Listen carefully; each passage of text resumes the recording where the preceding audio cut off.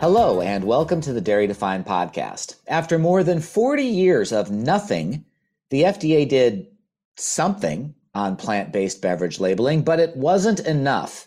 Even though the agency finally acknowledged that consumers are confused about the nutritional content of plant-based beverages that masquerade as dairy products in their packaging, it still allows them to use the word milk, albeit with new disclaimers.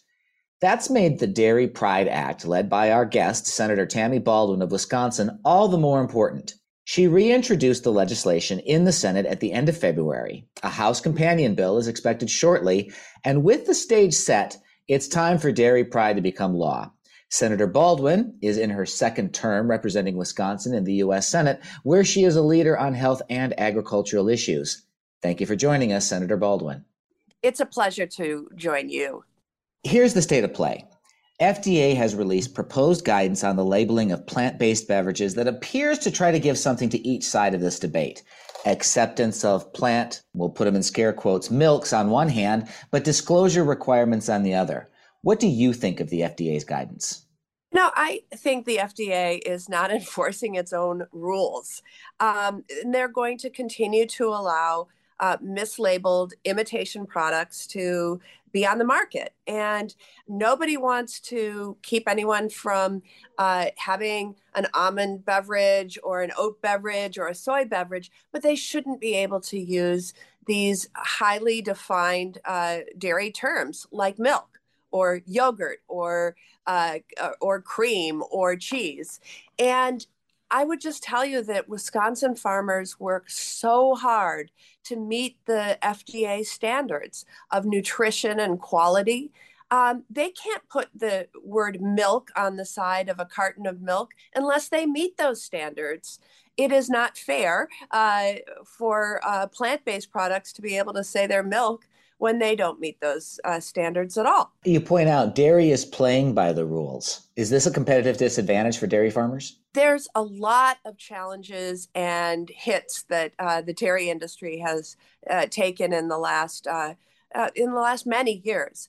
Everything from Mother Nature and extreme weather events to trade issues and tariffs to fluctuating feed costs and the inability to control the price they get per hundredweight. We don't need to pile on. And I think that this, when you look at the average dairy case in a grocery store, you see all of these imitation products that claim to be some form of milk.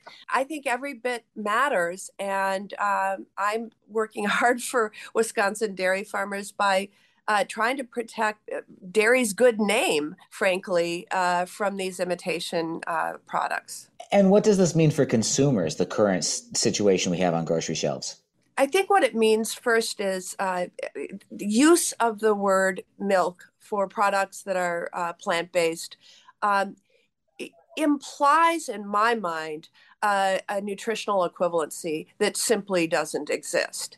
They're basically saying this should be an alternative or a substitute for milk, and there should not be a presumption on the part of the consumer that there's a nutritional equivalency. But when you use the word milk or other dairy terms that have a meaning that is defined in regulation, a standard of identity, I think it creates that implication that's not there. So this all points to what's been the main congressional vehicle for action on this issue, and that's the Dairy Pride Act, which you have introduced in the U.S. Senate. What would the act do to change this context, and why is it necessary? It shouldn't be necessary to tell the Food and Drug Administration to simply do its job, right? It's already the law. You should be enforcing it. But frankly, that's why it's necessary. And this recently released guidance from the FDA that does not compel the plant-based imitations and imposters to stop using dairy's good name necessitates and creates a higher sense of urgency for the Dairy Pride Act. Basically, the legislation would give these mislabeled products a time horizon to remove the dairy terms like milk or cheese or yogurt from their branding. And there's many alternative terms they can use to describe their products. And then it would finally force FDA to enforce their own rules. Got to ask the sausage making question. It's a closely divided Congress, that different partisan control in each chamber. What's the path for a piece of legislation like this to pass this Congress? First of all, I'll start by saying that this is a very bipartisan piece of legislation, and I am proud to have introduced it with even more bipartisan original co-sponsors this year. And many of the folks that I'm joining forces with are going to have significant input as we draft a new farm bill, which is something that I expect to get completed this calendar year. So that's certainly one area that we can look towards.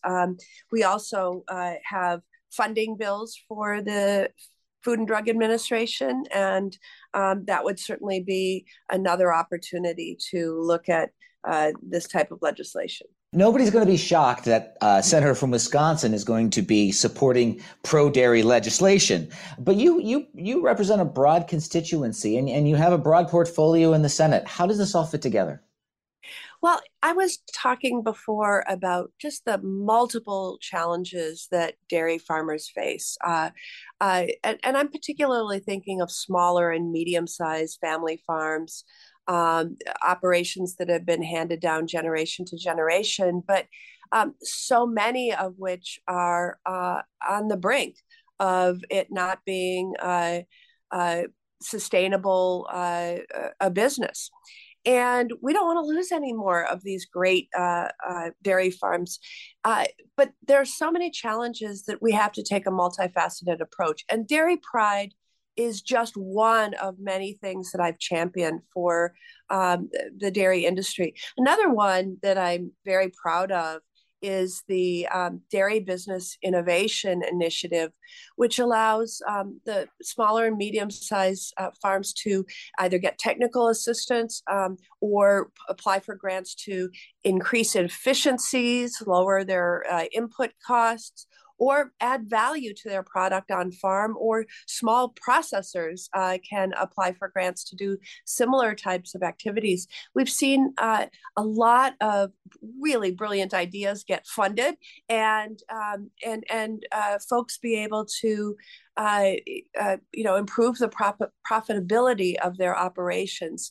So that's another area where I'll continue to be a champion for the dairy industry, and particularly Wisconsin's smaller and medium-sized farms. We've been speaking with Senator Tammy Baldwin from Wisconsin on the Dairy Pride Act, which ensures integrity in labeling and is must-pass legislation this Congress.